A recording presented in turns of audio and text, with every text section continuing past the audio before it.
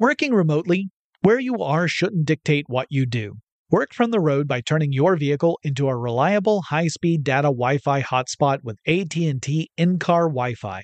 On the network that covers more roads than any other carrier, take your work on the road and AT&T will be there to keep you connected. Connect up to 10 devices and stream conference calls, finish up that presentation, or answer last-minute emails. Why wait? Go to att.com/in-car Wi-Fi today for free trial eligibility. Based on independent third-party data, number of devices varies by manufacturer. Always pay careful attention to the road and don't drive distracted. Wi-Fi hotspot intended for passenger use only when vehicle is in operation. Compatible device and vehicle required. We all can't help but wonder what adventure lies just over the next ridge. A Nissan Rogue, Nissan Pathfinder, or Nissan Armada will take you there. If you're taking on your adventure in a new 2024 Nissan Rogue, class-exclusive Google built-in is your always updating assistant to call on for almost anything. Google Assistant, Google Maps, and Google Play Store are built right into the 12.3-inch HD touchscreen infotainment system of the 2024 Nissan Rogue. Nissan's SUV has the capabilities to take you where you want to go. Learn more at nissanusa.com. No surprise here, but you know I gotta have my devices when I travel. I would be lost without my smartphone. I use it for directions, to find things to do, and most importantly, where to eat. I rely on it as a digital music player to enhance my experience as I explore a new place. Oh, and sometimes I even use it to make calls and stuff. That's the kind of traveler I am. And if you travel, you know what kind you are too. That's why you go with the Delta SkyMiles Platinum American Express card. If you travel, you know. eBay Motors is here for the ride. Your elbow grease, fresh installs, and a whole lot of love transformed 100,000 miles and a body full of rust into a drive entirely its own. Brake kits, LED headlights, whatever you need, eBay Motors has it. And with eBay Guaranteed Fit, it's guaranteed to fit your ride the first time, every time, or your money back. Plus, at these prices, you're burning rubber, not cash. Keep your ride or die alive at ebaymotors.com. Eligible items only. Exclusions apply. Welcome to Tech Stuff, a production of iHeartRadio's How Stuff Works. Hey there and welcome to Tech Stuff. I'm your host, Jonathan Strickland. I'm an executive producer with iHeartRadio and I love all things tech. Now, before I jump into this episode, I want to address an error I made multiple times in a recent episode, and it's a very Jonathan kind of mistake. So, in the episode I did about smoke detectors, I talked about the radioactive element, Americerium-241. Here's the problem. I inserted an extra syllable there, and even in my notes I had it spelled correctly. It's Americium-241. So in other words, I kind of pulled a classic Homer Simpson goof, like a saxophone, several times in one episode. So thanks to Twitter user Ken Waldrop for pointing it out. It is incredibly embarrassing. It is all my mistake. It's totally me. It's kind of an insight into how Jonathan's brain works, which is not all that great sometimes. I don't know why I inserted an extra syllable multiple times throughout that episode, but thank you, Ken, for letting me know so that I could correct that error in this episode. Let's move on to another episode where I'm sure I will mispronounce multiple things, but it's a fascinating topic, or at least I find it fascinating. So I was looking through tech news recently, and I saw a really interesting article. It was covered in a lot of places. The first place I saw it was Engadget, but I read about it elsewhere as well. And on Engadget, it has the title, Researchers Find a Way to 3D Print Whole Objects in Seconds. Now that immediately got my attention because typically 3D printing takes a while, sometimes a long while, to create an object because it typically does it layer by layer. The answer in this case lies in a technique called tomography. So this episode is going to cover a few different topics so that I can explain as best I can how this methodology works. So Let's start talking first about just 3D printing in general. It's a type of additive manufacturing, which means you're making something by adding to it rather than taking unwanted stuff away. So with traditional sculpture, the sculptor might take a block of some material like marble and then carve it and cut away tons of it. There's an undoubtedly apocryphal quote attributed to Michelangelo, who allegedly described his process as, "You just chip away the stone that doesn't look like David." Now, Mikey probably never said that, but you get the point of the quote. You're removing material, and whatever is left after you're done is the finished piece. Additive manufacturing goes the opposite way. You add material bit by bit until you have the thing you wanted to make. So it's kind of like how potters work, You add clay until you've got enough mass to shape it into whatever final form they have in mind.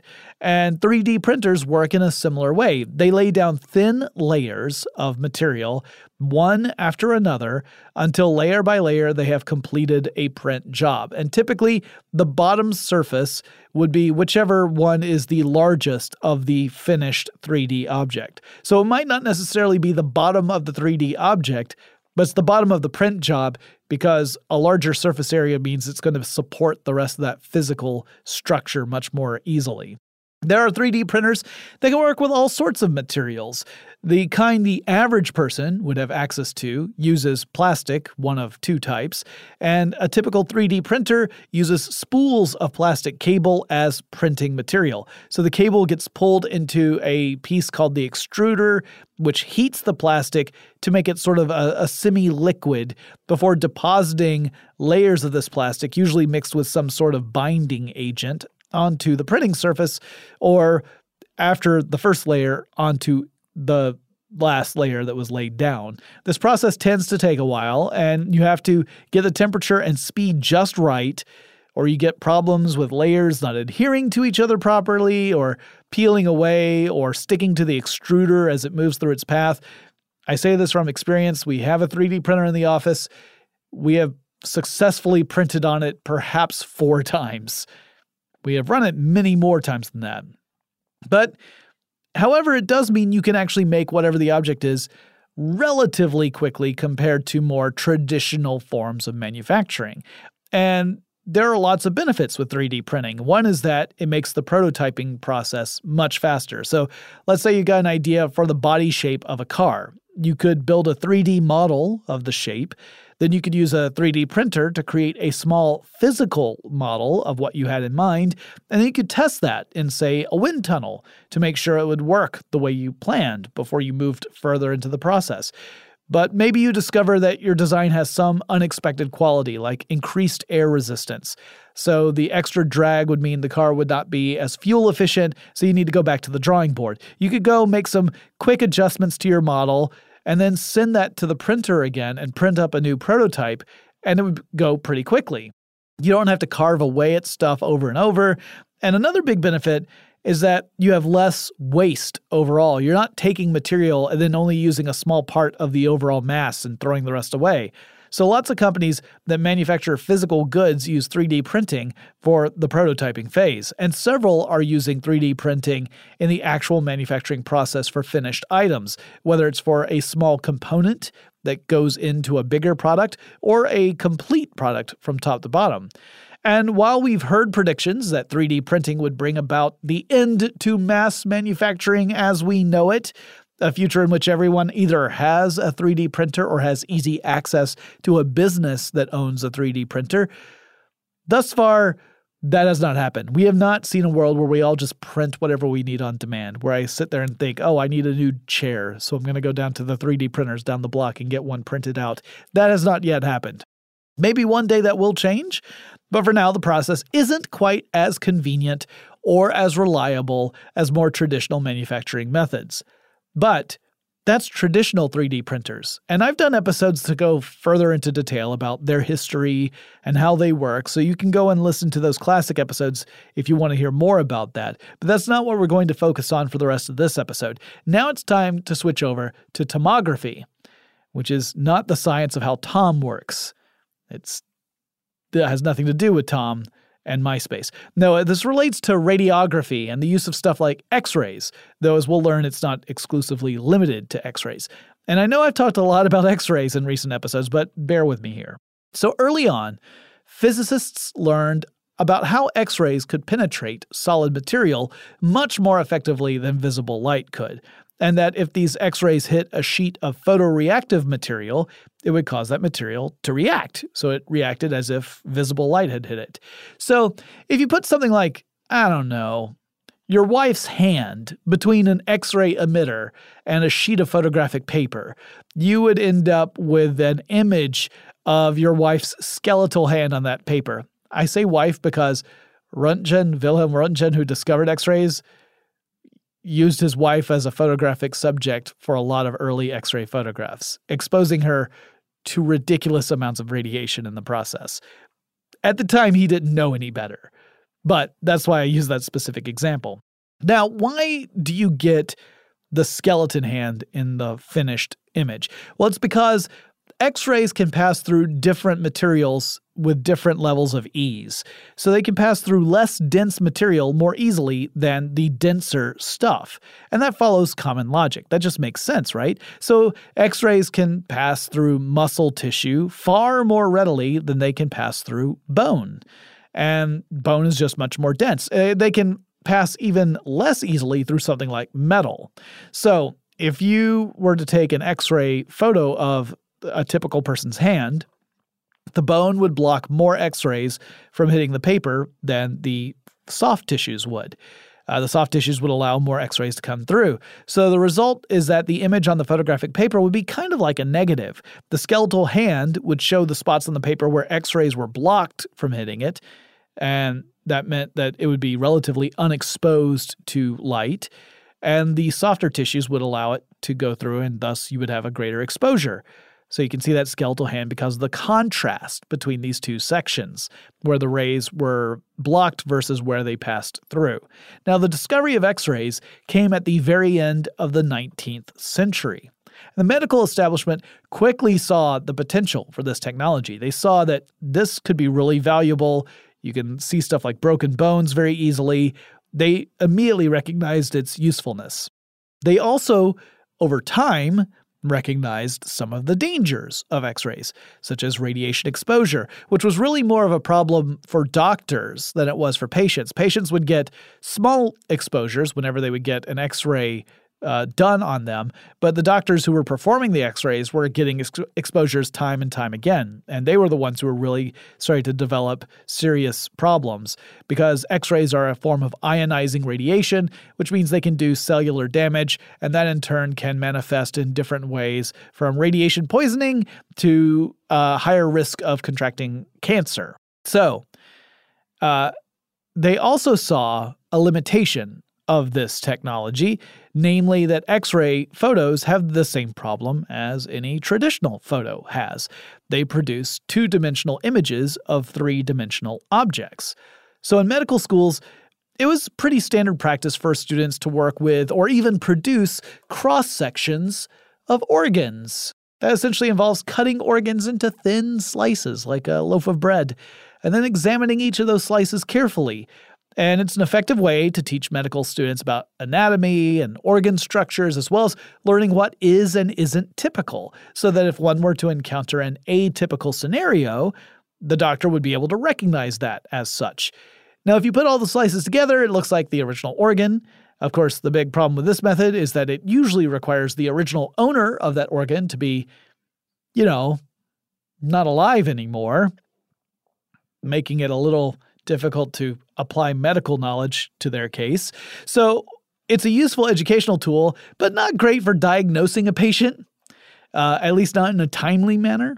So doctors at the time were hopeful that there would be a new technology that would make it possible to create images of three-dimensional objects in an accurate way, specifically organs, showing their volumetric properties so that you could do things like look at them in perspective as opposed to looking at what amounted to a series of silhouettes of organs and bones. If you took an X-ray of someone's torso, the rib cage would obscure a lot of your view, and then your lungs and your heart are located in an area where it's hard to see them individually because they're overlapping each other. So they wanted to find a way to create a three-dimensional representation of this. Doctors at the time were hopeful that they could come up with a way of doing this in a practical manner, but they weren't really sure how that would happen. Now, one person whose work would contribute to achieving this goal, though that was not his particular aim at the time, was a mathematician in the early 20th century named Johann Radon. In 1917, Radon produced a mathematical transform, specifically an integral transform, which means you add up basic elements until you get the full thing you're looking for. There are a lot of different versions of integral transforms.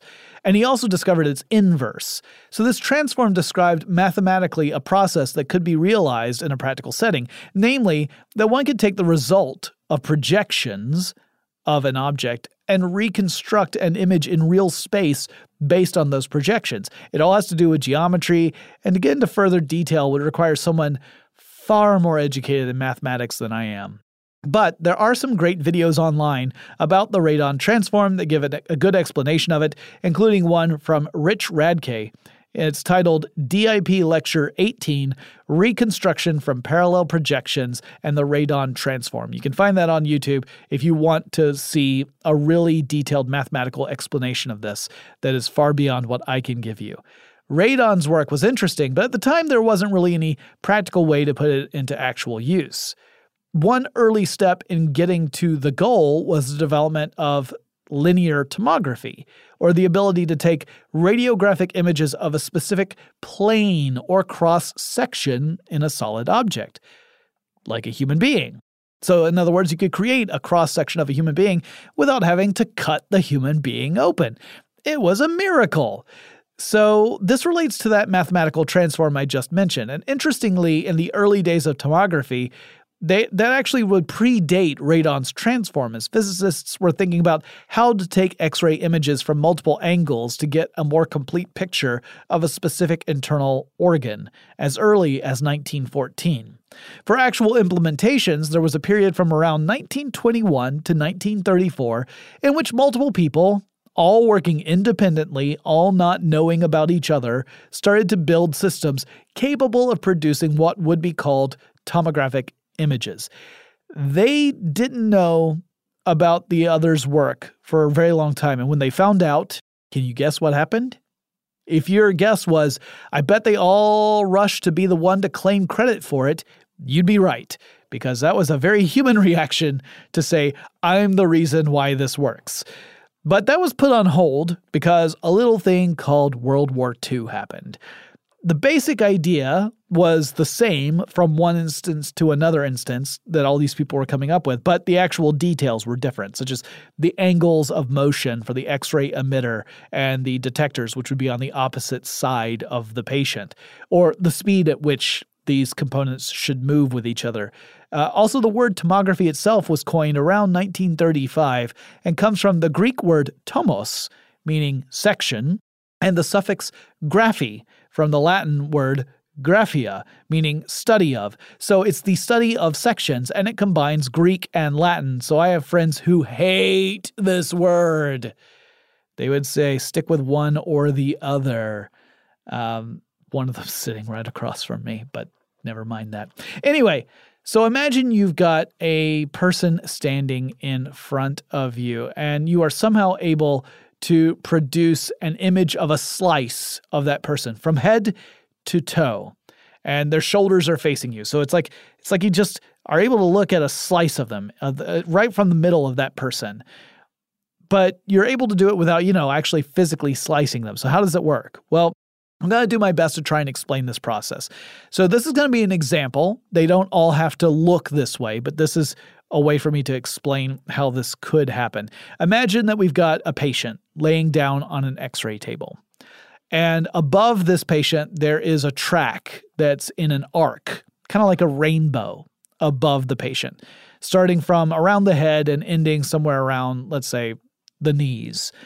On this arc is mounted an X-ray emitter. So this is the tube that will shoot out X-rays at the patient. On the opposite side are X-ray detectors. This is underneath the table, and the two can move with each other. So you start moving the emitter along this track. It moves, gets in motion. Once it starts, shortly after it's started to move, it begins to emit X-rays, and then it nears the end of its arc. It stops emitting X-rays, and then it comes to a physical stop. And you're aiming this at a specific point on the patient. Perhaps you want to image this patient's liver. So you've aimed the emitter at the patient's liver, and as it goes through this entire arc, it still stays focused on the liver. So that point of focus does not change as it goes through this arc. That liver will then become the pivot point for this particular scan. The ends of the seesaw of this pivot point would be the X-ray tube on one side and the X-ray receptors on the other side. So if you think of a seesaw going up and down, in this case, it's not really going up and down, it's just going through an arc. Then one end of the seesaw is the emitter, the other end of the seesaw is the receiver, and the middle is the liver, the pivot point. The angle from the top of the arc to the bottom of the arc is called the tomographic angle. The angle at which the X-ray emitter starts to emit X-rays and the angle at which, and when it stops, is called the exposure angle. So there are two different angles in here. The exposure angle is always going to be smaller than the tomographic angle because of that. So why would you go through all this? What's the end result? I'll explain after we take a quick break. Working remotely, where you are shouldn't dictate what you do. Work from the road by turning your vehicle into a reliable high-speed data Wi-Fi hotspot with AT&T in-car Wi-Fi. On the network that covers more roads than any other carrier, take your work on the road and AT&T will be there to keep you connected. Connect up to 10 devices and stream conference calls, finish up that presentation, or answer last-minute emails. Why wait? Go to att.com/in-car Wi-Fi today for free trial eligibility.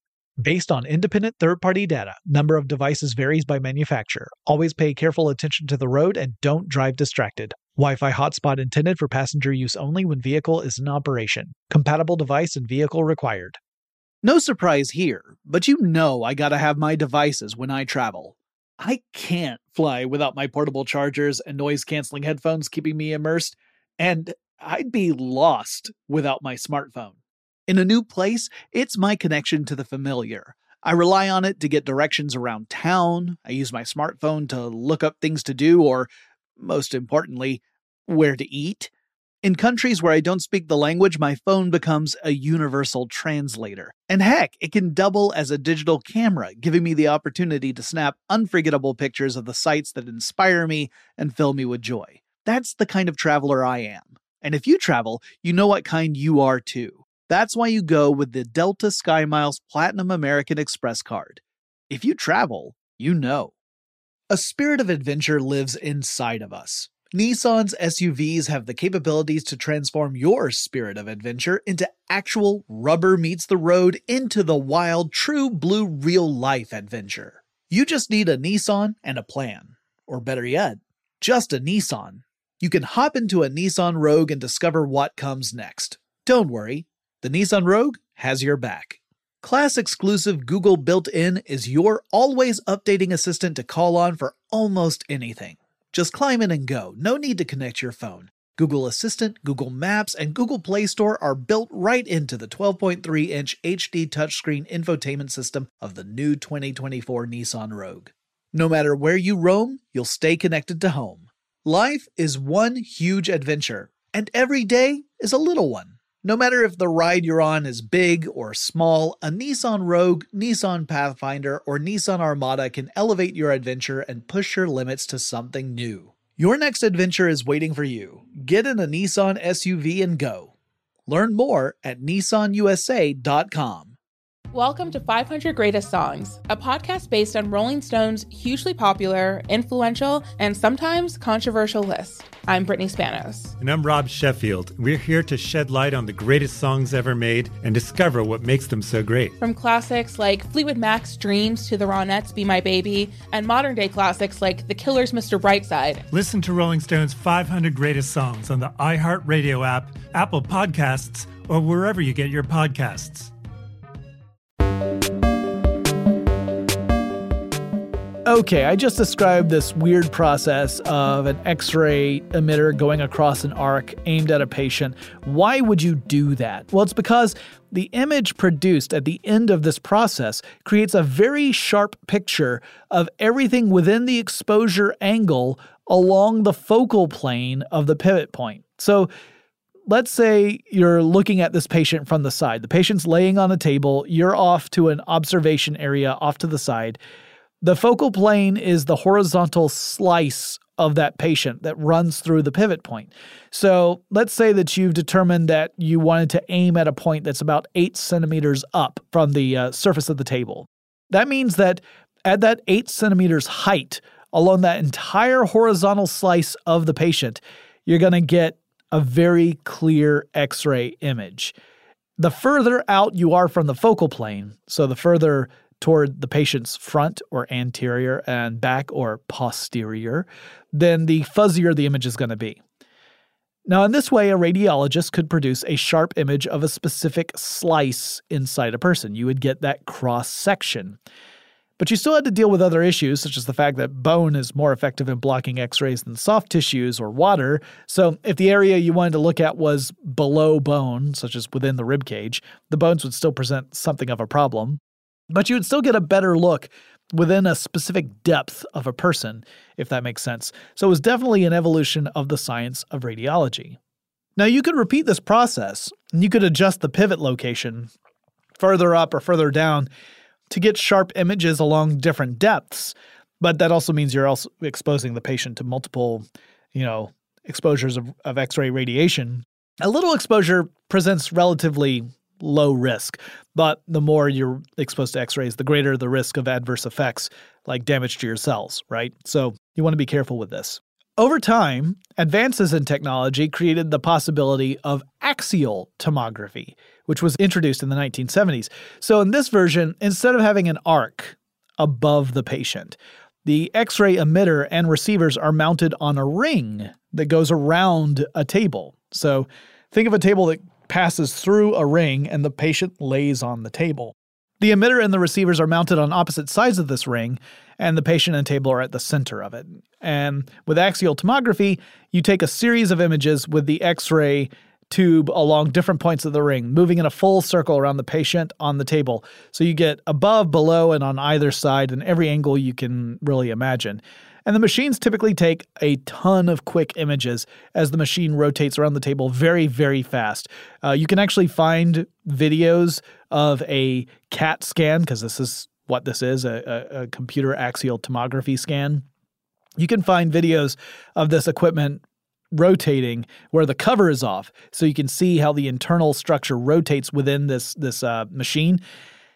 It's amazing how fast it goes. I found it almost alarming how fast it goes because these machines also are very big, and to think that something is spinning that fast around you is a little unsettling. But the result of all this fuss is you get a cross-section image of the subject, and the table can be moved further in or out of the ring, and another series of images can be taken, and that gives you another cross-section. You could do it again and take another cross-section. You do this enough, and you eventually end up with images, three-dimensional images of the stuff you want to take pictures of. And you're able to put that together through the help of computers. Engineers would call these CAT scans and later just CT scans. A bit later in the 1970s, you had Dr. Raymond Damadian, who created a device capable of imaging internal body scans using magnetic resonance rather than X-rays. The major benefit of this technology is that, unlike X-rays, MRI machines do not emit ionizing radiation. So you don't get that radiation damage to your cells with an MRI machine. There are other damages or other dangers, I should say. If you happen to have, magnetic material on you, that's bad to be anywhere close to an MRI when it goes off, because you could stand to injure yourself or somebody else seriously if they are in between the MRI machine and whatever it is you have on your body that is magnetic or, is ferromagnetic. Today, though, hospitals typically have both MRI machines and CT scanners because there are actually different reasons to use either one. Like, they're each good for different things.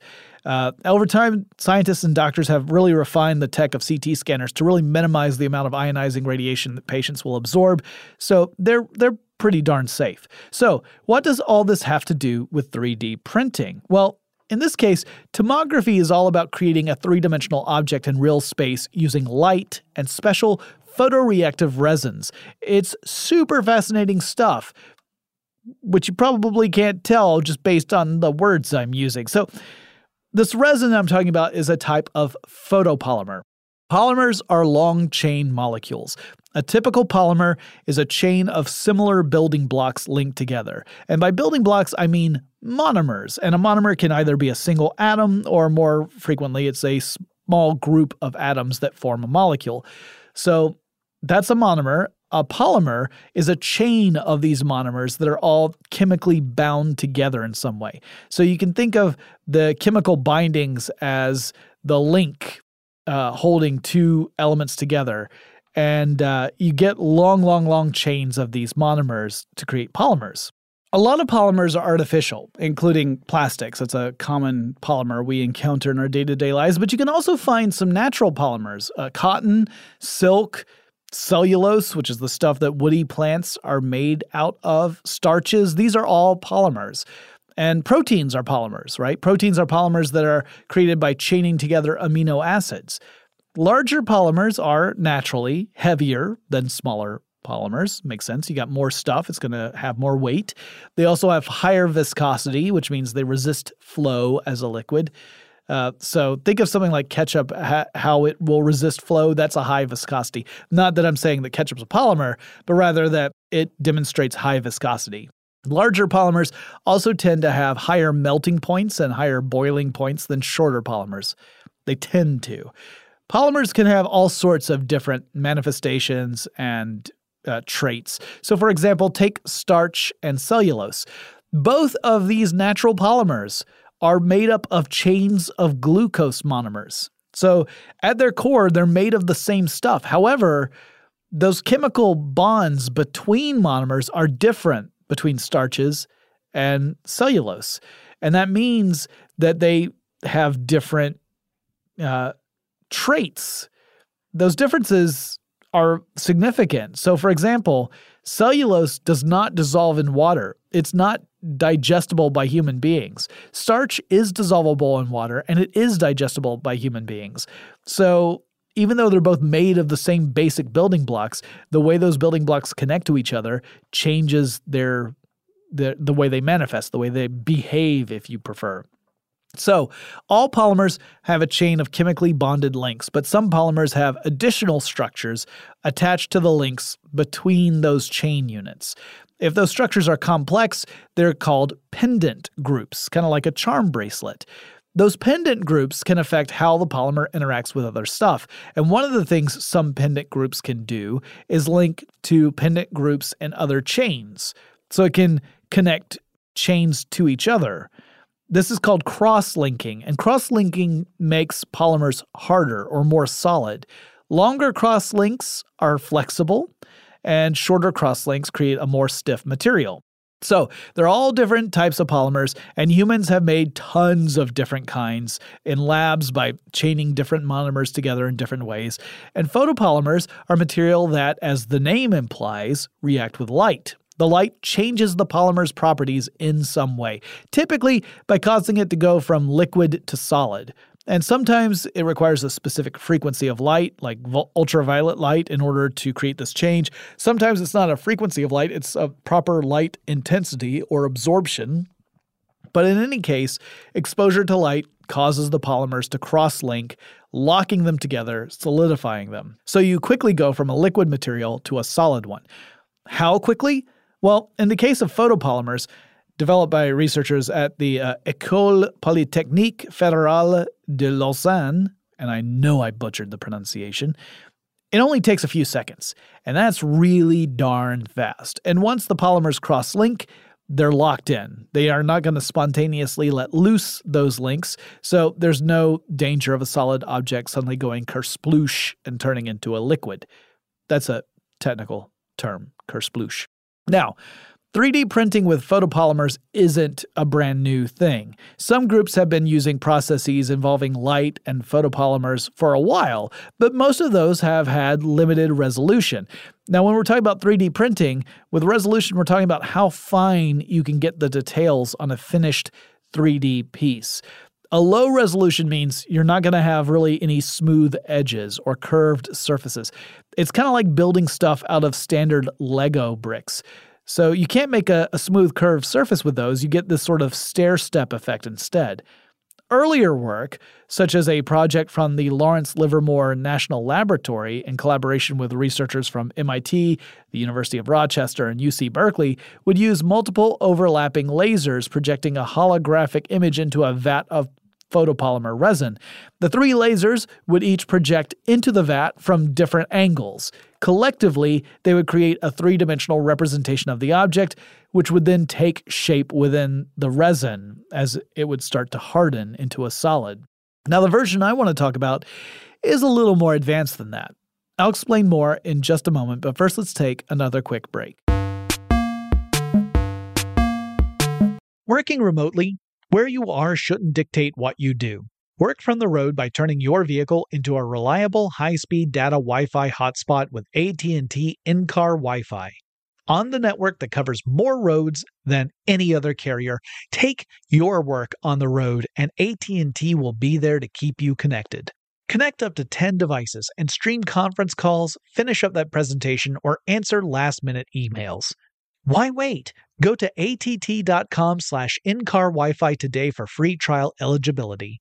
Based on independent third-party data, number of devices varies by manufacturer. Always pay careful attention to the road and don't drive distracted. Wi-Fi hotspot intended for passenger use only when vehicle is in operation. Compatible device and vehicle required. No surprise here, but you know I gotta have my devices when I travel. I can't fly without my portable chargers and noise-canceling headphones keeping me immersed, and I'd be lost without my smartphone. In a new place, it's my connection to the familiar. I rely on it to get directions around town. I use my smartphone to look up things to do or, most importantly, where to eat. In countries where I don't speak the language, my phone becomes a universal translator. And heck, it can double as a digital camera, giving me the opportunity to snap unforgettable pictures of the sights that inspire me and fill me with joy. That's the kind of traveler I am. And if you travel, you know what kind you are too. That's why you go with the Delta SkyMiles Platinum American Express card. If you travel, you know. A spirit of adventure lives inside of us. Nissan's SUVs have the capabilities to transform your spirit of adventure into actual rubber meets the road, into the wild, true blue real-life adventure. You just need a Nissan and a plan. Or better yet, just a Nissan. You can hop into a Nissan Rogue and discover what comes next. Don't worry, the Nissan Rogue has your back. Class-exclusive Google built-in is your always updating assistant to call on for almost anything. Just climb in and go. No need to connect your phone. Google Assistant, Google Maps, and Google Play Store are built right into the 12.3-inch HD touchscreen infotainment system of the new 2024 Nissan Rogue.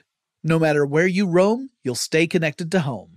Life is one huge adventure, and every day is a little one. No matter if the ride you're on is big or small, a Nissan Rogue, Nissan Pathfinder, or Nissan Armada can elevate your adventure and push your limits to something new. Your next adventure is waiting for you. Get in a Nissan SUV and go. Learn more at nissanusa.com. Welcome to 500 Greatest Songs, a podcast based on Rolling Stone's hugely popular, influential, and sometimes controversial list. I'm Brittany Spanos. And I'm Rob Sheffield. We're here to shed light on the greatest songs ever made and discover what makes them so great. From classics like Fleetwood Mac's Dreams to the Ronettes' Be My Baby, and modern-day classics like The Killer's Mr. Brightside. Listen to Rolling Stone's 500 Greatest Songs on the iHeartRadio app, Apple Podcasts, or wherever you get your podcasts.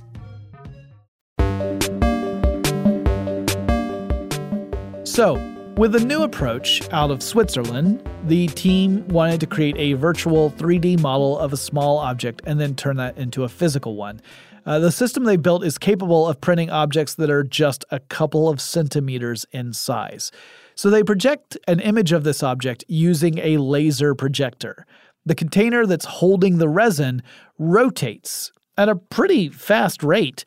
Synchronized with that rotation is the perspective of the three-dimensional projection. So, in other words, imagine a rotating virtual representation of an object, like a chess piece. So imagine like a knight on a chessboard, and the knight is rotating. It's a laser projection of it. That laser projection is rotating pretty quickly. It's rotating at the same rotational speed as a vat of liquid photopolymers, so that they're synchronized up with each other. Now, all of this is supremely cool and awesome on its own, but here's the part that I think is truly astounding. The team has designed this process so that the resin doesn't receive enough light to solidify until the entire sequence of images and rotations is complete. So you can think of it as kind of like a slideshow. Each slide represents a slightly different angle of this three-dimensional object, and the resin only solidifies after the slideshow has gone all the way through, because the resin requires a certain accumulation of light before those polymers cross-link. The system actually is parceling out light. It's only giving enough light to start the process, but not complete it until every angle has been covered. At that point, there has been enough light intensity to cause the resin to solidify, which is genius. In addition, this approach allows for much higher resolution print jobs. The process I described earlier with the multiple lasers, the one that was done by researchers from MIT and UC Berkeley and such, that could print objects with a resolution of around 300 microns. In articles I read about this new process, researchers were able to print a tiny replica, a 2-centimeter replica of Notre Dame Cathedral with a resolution of 80 microns. And just a reminder, you want a lower number here as it describes how small the edges are in curved surfaces. Technically, it's a little bit more complicated than that, but that's the easiest way to understand it. The team has created systems that allow printing in either hard or soft plastics, and they envision the process being used to print stuff for medical applications, like 3D printing artificial arteries, which is super cool. The resin can be sealed in a sterilized container, so the finished printed product is safe to use for medical applications because it hasn't been contaminated at all. It was created in a sterile environment. It was actually built that way. One drawback of this approach, at least for the near future, is the scale, because at the moment, they're really limited to printing these objects that are just a couple of centimeters in size. The team feels confident they can create a larger version of this system, capable of printing stuff closer to 15 centimeters in scale, but that's still fairly small, so you wouldn't be printing any fully formed furniture with this stuff. Unless, of course, it's for a really tiny playhouse or something. But it's still a really awesome invention, and while it may not be possible to build something capable of constructing larger three-dimensional objects right now, maybe that'll change down the line. If so, it would be an incredible advance in additive manufacturing. It would be cutting way back on the amount of time needed to produce an object. And the resin that isn't solidified can totally be used in future print jobs, so you don't have it go to waste. Like, if you are making a small object and there's a lot of resin left over, no worries, you can still use that in future jobs. That's pretty powerful.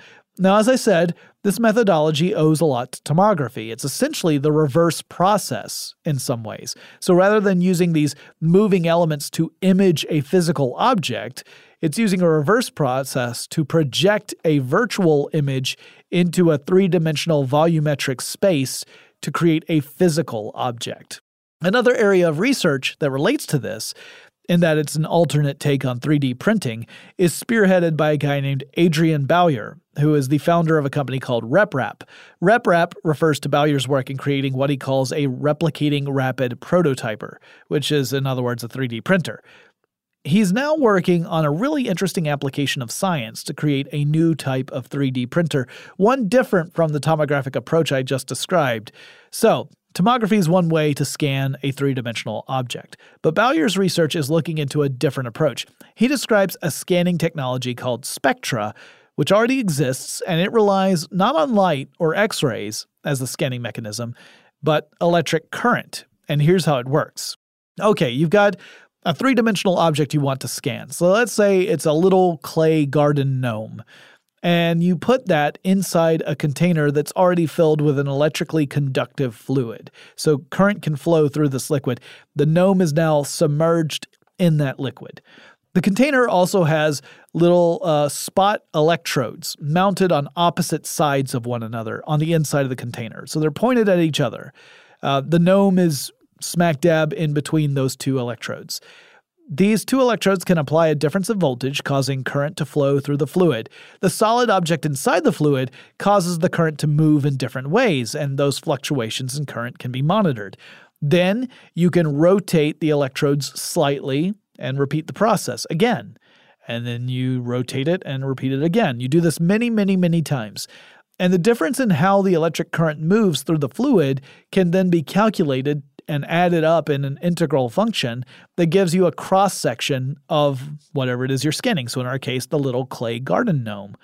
And it's right along the plane of those electrodes, so however high those electrodes are within the container. Then you could move the electrodes up slightly. Let's say that you started at the very bottom of the container. You can move them up a smidge, repeat this process, and you build the next cross-section layer of this little gnome. Now you've got a virtual representation. And you do it again and again and again until you had scanned the entire thing. Now in practice, you would likely use a container that has lots of electrodes. You wouldn't just have two. The whole thing would have an inside coated with a grid of fine electrodes. You would only activate pairs of these at a time in order to get the scan. But by having them located around the inside of the container, you wouldn't have to rotate anything. You wouldn't have to have any moving parts. You would just activate pairs of electrodes to get those measurements until you got a full three-dimensional scan. As I said, this technology already exists. That's a scanning technology. What Bowyer wants to do is to take that model and reverse it, much in the same way that the photopolymer resin approach I described earlier is like a reverse tomographic scan. So Bowyer's method would use a monomer solution that polymerizes upon exposure to electric current. This is a process called electropolymerization. It happens. Like there's some monomers that if you subject them to an electric current, they will form polymers and they'll solidify. So his idea is you take a virtual object.